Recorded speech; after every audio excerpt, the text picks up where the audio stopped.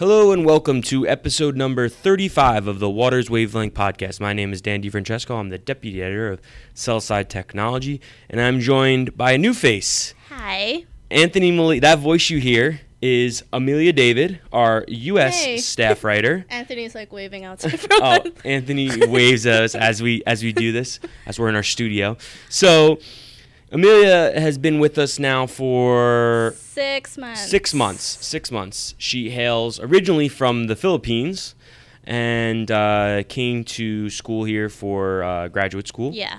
And she's been a fantastic addition to the squad, and we thought it's about time we get her on to start talking about some topics. So welcome, Emilia.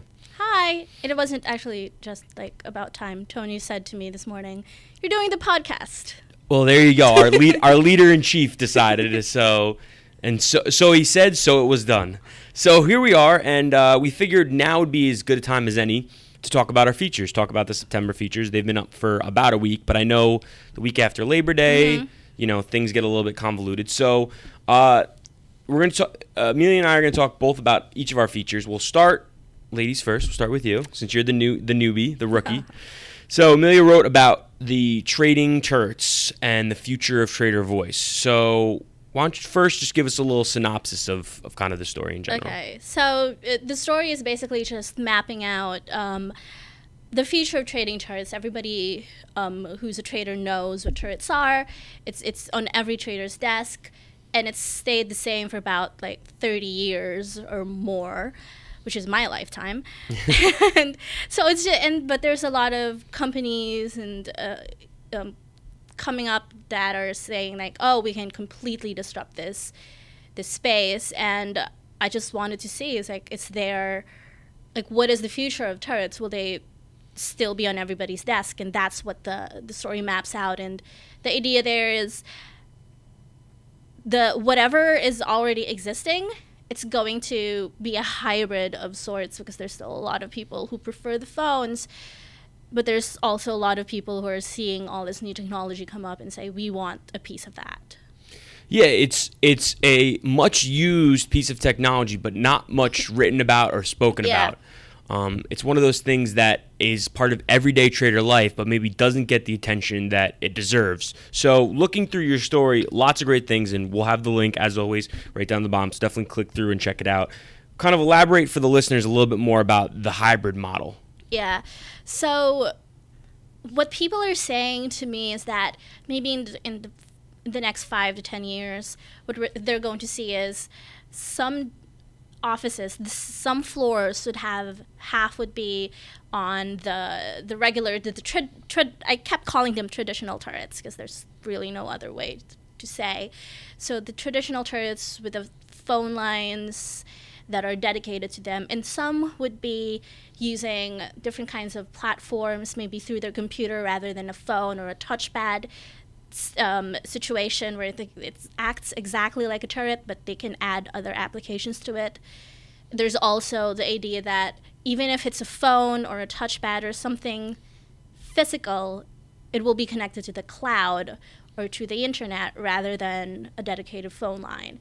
So there's probably going to be a mix of that in trading floors, or even in just one team, there's going to be a mix of that. It all depends on what the trader's more comfortable using. Mm-hmm. Now, speaking to you before we started recording, talking a little bit about how you kind of heard differing arguments around the generational gap and how that has pushed this move forward. Talk to us a little bit about what you've heard in terms of, young versus old. Yeah, so when I was doing the reporting for this, and I was talking to a lot of the new guys, and of course they're very, very big proponent of the cloud. They're big proponents of having like an app kind of piecemeal system, not really piecemeal, but like it's an app instead of just like one specific platform, but you can add into things. And I thought that's exactly like a smartphone. And a lot of the vendors would say, exactly, it was the smartphone that really made made traders more accepting of what we offer. But if you talk to like other people who've been in the business longer, they would say, but a lot of people still really do prefer the phones because that's what they grew up with, that's what they know, that's what they see. So it's like, it's kind of like now where some people will be like, I really don't like smartphones. Mm-hmm. Like, I prefer the landline. Yeah. So like when I was doing the reporting, like that really struck me. It's like, it reminded me of when I first got a smartphone, and my parents just couldn't understand it. It's like, why do you need a phone with a camera and like you can check your email? So yeah, it's it's something that we see throughout, whether it's speak kind of on the same level of phones with the whole BYOD argument and BlackBerry versus bringing your smart devices, or just really across the board. It's you have this younger generation that's coming in, and these I hate using this word, but these millennials that are rising slowly but surely up the ranks, and they're kind of implementing their own technology. And then you have the folks, the old guard that have been there, that are kind of used to the way things are. So it's an age as old as time. Yeah. But although they do point out that a lot of the older traders may even prefer the smartphones or the new kind of platforms and like physical touchpad phones because they feel more comfortable with it. But, I mean, if you talk to a lot of the vendors, they're going to say that it's really the more, the kids right out of college and, like, their MBAs going to the floors. Sure, yeah, it's exactly. You have, like, the Danny DeVito from Always Sunny. Why are you rubbing on the phone? Let me rub on your phone. The lack of understanding a lot of times from the touchpads from the older folks is definitely entertaining. One thing that Anthony and I always discuss when we talk about our features is, you've been doing this now for 6 months, and you were obviously a journalist before coming here and are familiar with, you do a lot more reporting than actual writing. That's 90% of the job, they always say, is reporting, and then 10% is the writing part. Of all the reporting that you did, I'm sure I know a lot of it didn't make the actual story. What is maybe one thing that stood out that maybe you couldn't fit into the 2,000 words? I wanted to talk about it, but I couldn't as much. There were a lot of people telling me that when they go and talk to clients, they would say, we didn't know this existed. We were still using legacy, the legacy platforms, because we didn't know that there were other types of turrets. We didn't know that there was other kinds of technology. We didn't know you could use the cloud. So I didn't really get to talk about that as much, but that for me was interesting. And when I asked a lot of the vendors, it's like, do you think it's because they just didn't really trust the cloud? That's why they didn't transfer over. They'd say, well, it's partly that, but partly because they didn't really know. Mm-hmm. And now they want to explore their options. Yeah, I think it gets back to the original point that we talked about how this is something that folks just don't have. Maybe it's not as covered as much. You don't see it as much, so it's a little bit kind of under the radar, and that's why you'd have folks being, weren't aware of this. Yeah.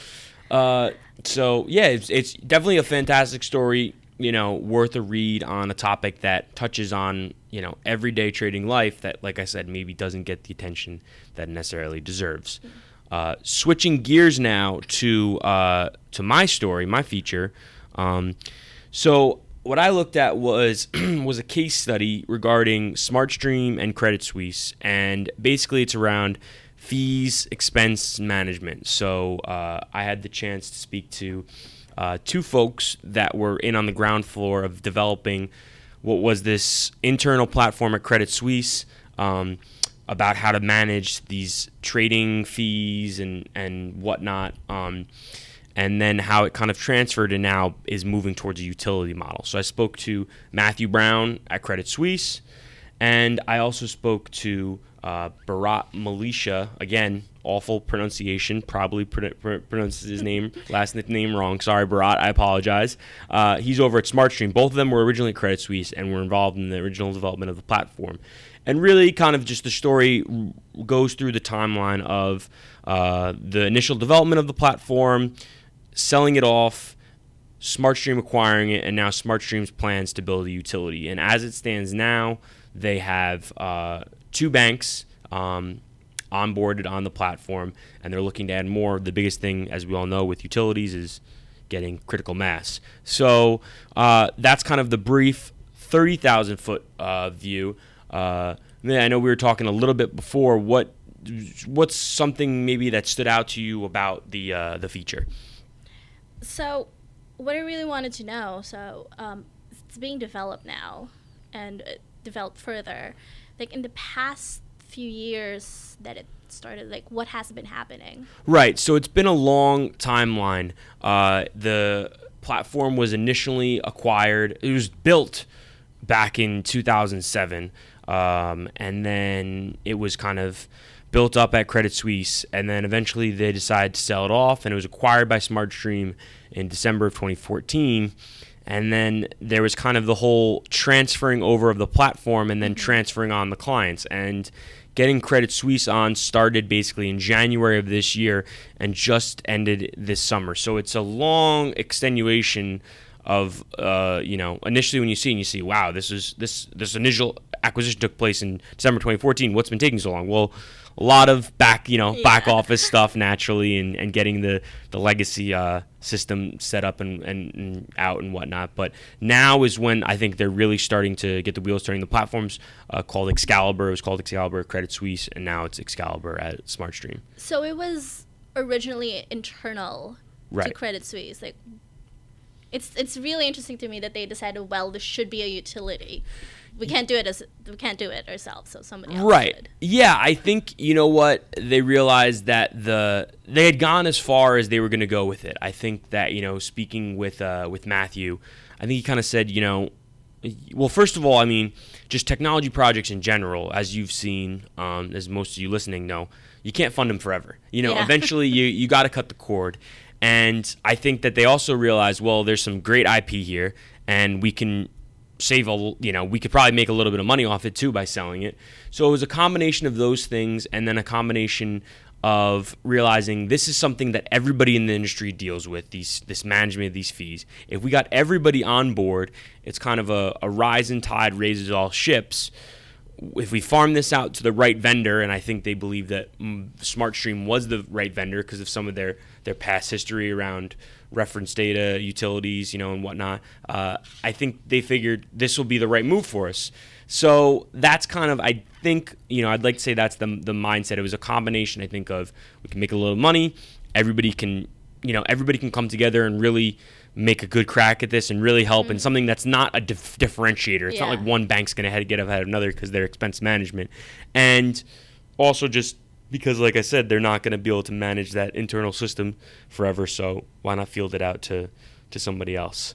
But I think that's enough of my fintech stuff, that story, or just fintech talk in general, because, we got a new person on. We want to talk some non-fintech topics, and from having known Emilia now the past 6 months, I know that television is very important, and she was actually the first one.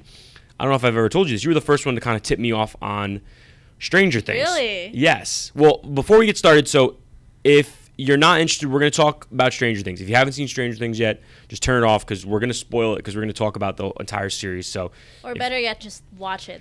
Better yet, watch it. Pause and watch it. Yeah, pause and come back in, 10 hours when you're done with it.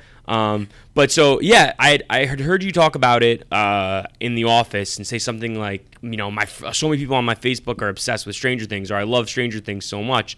I was like, all right, well, I'm going to give this a crack. And I was not disappointed. I loved it. It was fantastic. So what's your take on the season? I mean, we go a lot of different places. What did you think of Stranger Things? Okay, first, I'll tell you how I came across it. I only saw one story on it, and it was just talking about how Winona Ryder is staging a comeback. Yeah. It's like, okay, I don't know what this movie is, but she's a mom. And I kept seeing it on the Netflix banner. Yep, yeah, thing. Yeah, when you click on, yep. Yeah, and it's actually when I turn on Netflix and it starts auto-playing the music. Yep, I was like, what is this annoying thing? So I just had to okay, I'll watch this. And me and my roommate, we always do try new shows. We have this thing called a 2-episode test. And we've had a string of very bad luck on new shows. So like, let's try this. It looks mindless enough. And it turned out to be really amazing. It's like this, if you've ever loved, when you were a kid, like 80s movies like Goonies, it's exactly this. But what I loved about it is like every 80s trope was in it. It's like 3 different movies happening all at once, which was like, I thought it's like, if you don't like the Goonies part, you can get like the murder mystery thriller part, and it normally wouldn't work, but I was so surprised that it worked so well. Yeah, I think that's the crux of it, is that it has that nostalgia feel of the 80s. I mean, right off the bat with the music and the logo and everything, it's very much got the feel of like, oh, this is like E.T. These are like all the 80s movies I love. So I think that's a huge part of it. I know they've been signed on for a second season. Yeah. Are you worried? I don't see how there can be a second season. I feel like, I mean, after watching like all, I think it's like 8 or 10 episodes in like one day, I knew it's like, I want more. But it can't be the same. Exactly. And it's the same actors. Like, how are they? Well, that's a huge problem as kids. First of all, they're kids, so they're going to grow up fast. So they have to start shooting right away. Second of all, I think it's a full loop. You went you had the whole issue. Like, sure, there's some unanswered questions about Elle and, whatnot, but it was the full loop. And they kind of do that thing that all series do where they try to leave, thinking more, where the kid that was missing, I'm horrible with names. The kid that was Will coughs up and the thing like wriggles around. Yeah, sure, that's interesting, but do we really have to go through that again? Right. Do we need 8 more hours to find out why Will's coughing up? I'm actually really interested in knowing about 1 to 10 more than I am about like, let's go back to the Upside Down. I don't care. See, I'm so dumb. I didn't even realize, like, 11, she must be the 11th one. There must have been patients 1 through 10. But that's an awesome point. I didn't even think about that. Maybe her mom was, like, 9 or something. Like, who knows? Right, because her mom was in the LSD testing. Yeah. But you said it perfectly. It's, it's one of those things where you finish and you're like, I need more. I need season 2 right away. And then you realize, no, you don't. It was a nice whole meal, but it's like when you're at the buffet and you fill up your plate and you eat. And you're like, that feels great, but you don't have to go back up again. I did hear some interesting theories, though. Someone said that Will is going to be the new flower monster. What is the term? Oh, the Demogorgon. So he's slowly turning into him. Yeah, which just really sucks for Will. Yeah, that would be awful. That would not be good for Will. But yeah, it's I guess you and it's different characters, a little bit different, but you harken back. I don't know if you were a fan of True Detective. True Detective Season 1. I actually never saw it. You never saw it? All right, well, True Detective Season 1, fantastic, awesome. I need more of that. See True Detective Season 2, granted, different storyline, different characters. Awful, tough time getting through it. So, yeah, if you haven't yet watch Stranger Things. It's awesome, it's fantastic, it's definitely worth it. One show that isn't quite as new as Stranger Things, that you're a big fan of, that really we should get Anthony back in here because he's such a big fan of it, is West Wing. I know you're rewatching it now, and you've kind of noticed some... I think it's incredibly prescient. I'll take your word for it. It's like...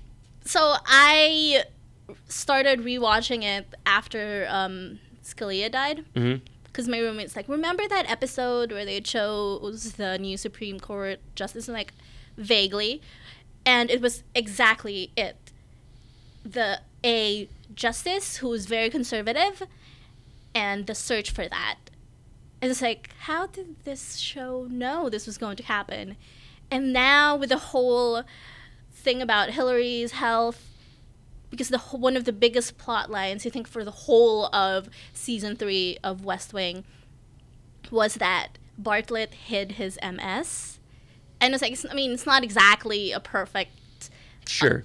But every time I hear something about, she's hiding her health issues or whatever. I'm like, hey, that's exactly like the Jed Bartlett. Well, it could go for both candidates because, with Trump not releasing his medical records, Hillary's particularly in the news because of, what happened at 9/11. But, yeah, it's interesting how a show, that was made 15 years ago, 10 years ago, right? When did... Something, I think the first season was 2000 or 99. All right. So, they had a 9/11 episode at the start of the third. So 16, 17 years ago, a show that was made still kind of hitting on things that we're still seeing in 2016. Which is kind of sad when you think about it. It's like, it's just repeats. Yeah, it is sad, and it just shows how government, some things don't change. Or Aaron Sorkin is a time traveler. Yeah, that could be it too. That would be interesting. We'll see if the newsroom holds up 10 years from now. See, I recently rewatched Newsroom, which was a mistake because I watched an episode of West Wing first and then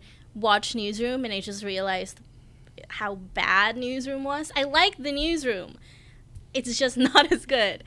But, I think what it is I think as journalists, as people in that space, you see Sorkin's writing obviously is very witty, very sharp, very quick, has the answer to everything. And the way the Newsroom was written, it was written about events that were happening and how that newsroom would respond. And as someone that's a journalist, you're thinking, well, yeah, of course his characters are going to have the perfect... Now you think of that. Yeah, you think of how to respond or how to write this or how to handle this. Yeah. Because you already know what's going to happen, like the BP oil spill or the shooting, you know how to handle all these things. A friend of mine pointed out when I told her that I was rewatching the Newsroom, she's like, my problem with that is we don't talk that way. We don't, what would you do if your editor preached to you like that? Right. And I was like, to be fair, and I'm sorry, Tony, but I would roll my eyes. And I would put on my earphones and be like, I get it. Okay. And also, I don't think a character on West Wing or any of the Aaron Sorkin shows has ever said the word I've never heard him say or huh or unsure. True. It's just everybody knows exactly. The dialogue is always perfect. Smartest people in the world. Everyone that's in an Aaron Sorkin film. But we digress. So, Emilia, this has been great. We thank you for coming on. I thank you for coming on. This will not be the last time you'll be on.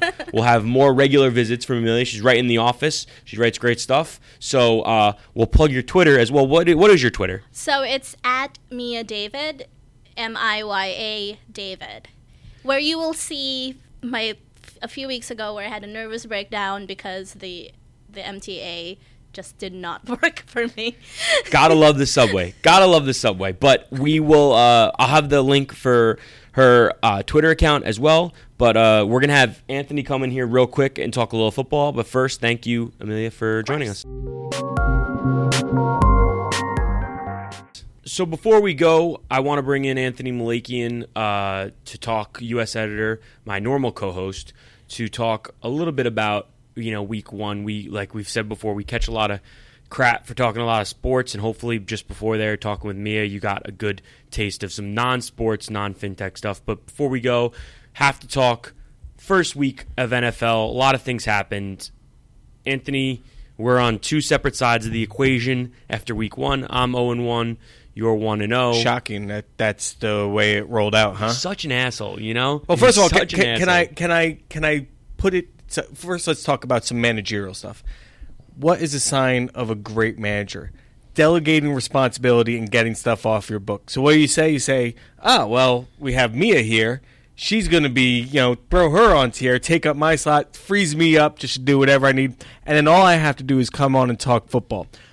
One day, young Padawan, you'll learn the genius that is my managerial skill, See, the comparison I thought you were going to make is like a Bill Belichickian, like, oh, look, I can, with whoever's here, I can make do. But really, I'm the Bill Belichick of this situation because you're Tom Brady. You're just a clog in the system, and I'm just churning out content regardless of who's sitting across from me. Me with Garoppolo, yeah. Yeah, me as Garoppolo. Me as Garoppolo in this situation. So, so there. Well, sorry, go ahead. Well, I would say, listen, as I think any Patriots fan, you look at the point spread. Even if Brady was there, Gronk was there, Ninkovich was there, that was going to be a tough assignment. Going into Arizona against that team and winning, it was always going to be tough. You take away those weapons, and you figure, okay, it's Garoppolo's first game against an outstanding secondary. This is going to be a tough game. And you figure, okay, hopefully we can keep it close, see what happens. Quite frankly, the Patriots dominated that game, but it was a couple silly turnovers, a couple bad penalties that kind of kept it close at the end. And I really thought that, Bill Belichick, he can do no wrong. Like, he's not allowed... Anything he does is just genius, right? Is kind of the perception you have of it. But the clock management at the very end of that game, I thought, was terrible. We were letting time just slip off the clock when they were setting themselves up for a field goal. Fortunately, had a holding penalty that helped us out, and a couple things that pushed them back, and then a shanked field goal. So yeah, great win to go 1-0 when the whole rest of the AFC East just wet the bed. Jets game that had to be. I was there watching with my best friend Ken. He's a Jets fan, and we're at this dive bar called the Call Box in Williamsburg, Greenpoint area. And a missed field goal from a field goal kicker would have been money. Money. Yeah. It's the best for us. I mean, such a tough way to lose a game. I legitimately felt bad for Jets fan. I felt bad for my friend. But now, a couple days later, in here with you, it's easy to gloat. Yeah, once you saw him miss, when you saw them get the pick and get in the red zone and then have the block field goal, and then you saw him miss the extra point, you kind of knew, all right, even though they're up, it always comes back to bite you in the ass. Missed extra points always come back to bite you in the ass. Yeah. And it's sad to say, but Revis Island is closed. It's as good as 3 Mile Island. So where he got burned, I thought that was a safety. You see the safety. Safety bit hard. And he points back to him. He goes, hey, I'm releasing this guy. He's like, Revis like, yeah, I've been on him, running with him for 20 yards. Help me out here a little bit. No, that was a horrible play by the safety, not Revis, in my opinion. It's a couple different things, because on one hand, it's what type of coverage are you calling there? Because it's always been Revis Island, let Revis go by himself. And then, Todd Bowles kind of alluded to the fact that, well, we're giving him more help than maybe a lot of people think. But so you're unsure of what exactly, if the safety's saying, I understand where you're coming from, where Reeves coming from, like, I was running with him for 20 minutes, but that's why we pay you the big bucks. That's why you're one of the highest paid cornerbacks in the league. But you can't have him on every single play. Like, even in his prime, remember when Randy Moss beat him on the same exact play? Yeah. Seam play, a big receiver, seam play down the middle. Reeves will need help on those. He's got when he can use the sidelines, he's brilliant. Middle of the field, seam play, there has to be a safety there. The safety... he was running back, and then all of a sudden he came in and said, no, you take him. And the safety did bite, but also I think part of it is he's just lost a step. And if you watch that clip, right before the ball gets there, you can see he kind of tries to speed up, almost like, when you used to play cornerback when you were a kid, you'd be like, oh, I'll let the receiver get a little bit, and then I'll run up and you could almost you could almost see him doing that, and he just couldn't get there. Now, granted, A.J. Green's one of the best wide receivers in the league, but I think that he's just not the same that he was. But that was to be expected. I mean, listen, there's a reason why the Patriots just kind of let him go. There's a reason why he was. That's to be expected at his age. It's not. Right. You're not gonna. There's not an infinite timeline of skills. There's going to be a slight diminishment. He still did an okay job in that game against one of the very, very best receivers and quarterbacks in the league. Big third down reception he gave up though at the end of the game in the fourth quarter. That one. Well, that's the other thing too. I would say about the Jets is, this is a great defense. I mean, God, that front line is absolutely ferocious. But with that being said, and this was true last year, there were so many instances where the great defenses, like your Denvers, like your Seattles, when they have to make a stop at the end of the game, they come through. They had the game if they make the stop. Yeah. They couldn't make the stop, and that's going to be one thing to look at, I think, going forward. Is this a defense that is truly going to be on that level of great? Or will this be a 7-9 team because they'll keep games close, but they're going to allow a couple games to slip through here and there? Yeah, it was kind of, they lose the game, and then like you said before, you see, okay, well, Miami loses, well, Buffalo loses, and you're thinking, all right, well, and then the Pats are down, and you're thinking, if everybody goes 0-4, it's kind of like a whitewash, and it's okay, we're back to square one. And then the one team you don't want to get the one-game lean on everybody, the Pats, wins. And then coupled with the fact that the Bengals, there's a good chance, you don't know how that division's going to shake out, but there's a good chance they're going to be playing for a while, fighting for a wild card spot, potentially, with the Bengals. So it's just... Well, I think that, like, when you go into the season, right, the Patriots, I think Patriots fans, most of them would chalk up a loss at Arizona. I think Jets fans, you chalk up a loss at Cincinnati. Oh, no, actually, that game was at home. Yeah, that's right. You kind of want to win that game. Game was at home, and it's, there's a lot more. Their stretch, we talked about this before, but their stretch now, I'm pulling it up right now. This is Buffalo great Thursday, which is Buffalo Thursday. Watkins is not 100%, which is good, thankfully. But Thursday games are always just Thursday games are a shit show. And it's in Buffalo. Yeah. And Rex Ryan has done he gets that team hyped to play the Jets. Threw the lap band out. He's getting fat again. Did you see that? Yeah. Getting fat again. Him and his brother, he says that he wants to get fat again because that's what they win. So their stretch now is they play at Buffalo, at Kansas City, which whatever, that should be a win. Home against Seattle, that's a loss. At Pittsburgh, that's a loss. At Arizona, that's probably a loss. Home against Baltimore. I mean, you're staring down the barrel of potentially 1-6, 0-7 to start, which, and then it gets a little bit easier at Cleveland, at Miami, home against LA. Baltimore isn't Baltimore of old. Right. But it's such a tough early stretch that you want to win that game, especially when the game was lost because of field goal and extra point. Exactly. But great first week. I mean, every single game was, single digits, came right down to the wire. Jack Del Rio putting it all on the line. Dude, for the 2-point I was conversion. At the bar, and what's funny is we're like, who the hell is that coach on Oakland? We're like, we didn't even know who it was. Who's that blonde sensation? Yeah. And then he throws up, we're like, oh my God, that coach is amazing. And then you're like, it's Jack Del Rio. We're like, Jack Del Rio? Oh, man. I'm so pissed that I was rooting for Jack Del Rio. But Derek Carr, I love him. He's like my, outside of Brady, obviously, and Garoppolo. Now, Derek Carr is my favorite in the league. Any thoughts on the Jags kind of making a little bit of noise against the Packers? You think there's some real playoff potential in that team? A lot of people have been high on them before the season started.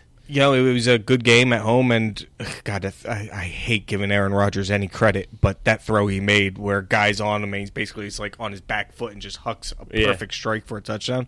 Let's see. Remember week one, every single week one, there's always a massive amount of overreaction. Sure. Is Jimmy Garoppolo could easily go and just wet the bed and against Miami, So let's see where things kind of shake out from here. Jacksonville, there's a lot of really nice weapons there, but are you ready to kind of say this is a playoff team? I'm not in that boat yet, no. Blake Bortles, baby. The future. He looked good. The future. You got some real nice talent there. I wish that, it'd be good to see them not be an absolute just dumpster fire. I think we all can agree we're glad that football is back, but we promise this won't be a weekly thing. We're not going to do a 10-minute recap. If we had our choice, this would all we'd be talking about. It would just be this. No one would listen. It'd be this, politics, and maybe a couple TV shows, and that would be that. But quick programming note for next week. As I mentioned at the top of the show, we have the Chicago conference coming up. Anthony will be in Chicago. I'm going to be traveling to Boston. So we figured it'd just be best if we just waited till Friday.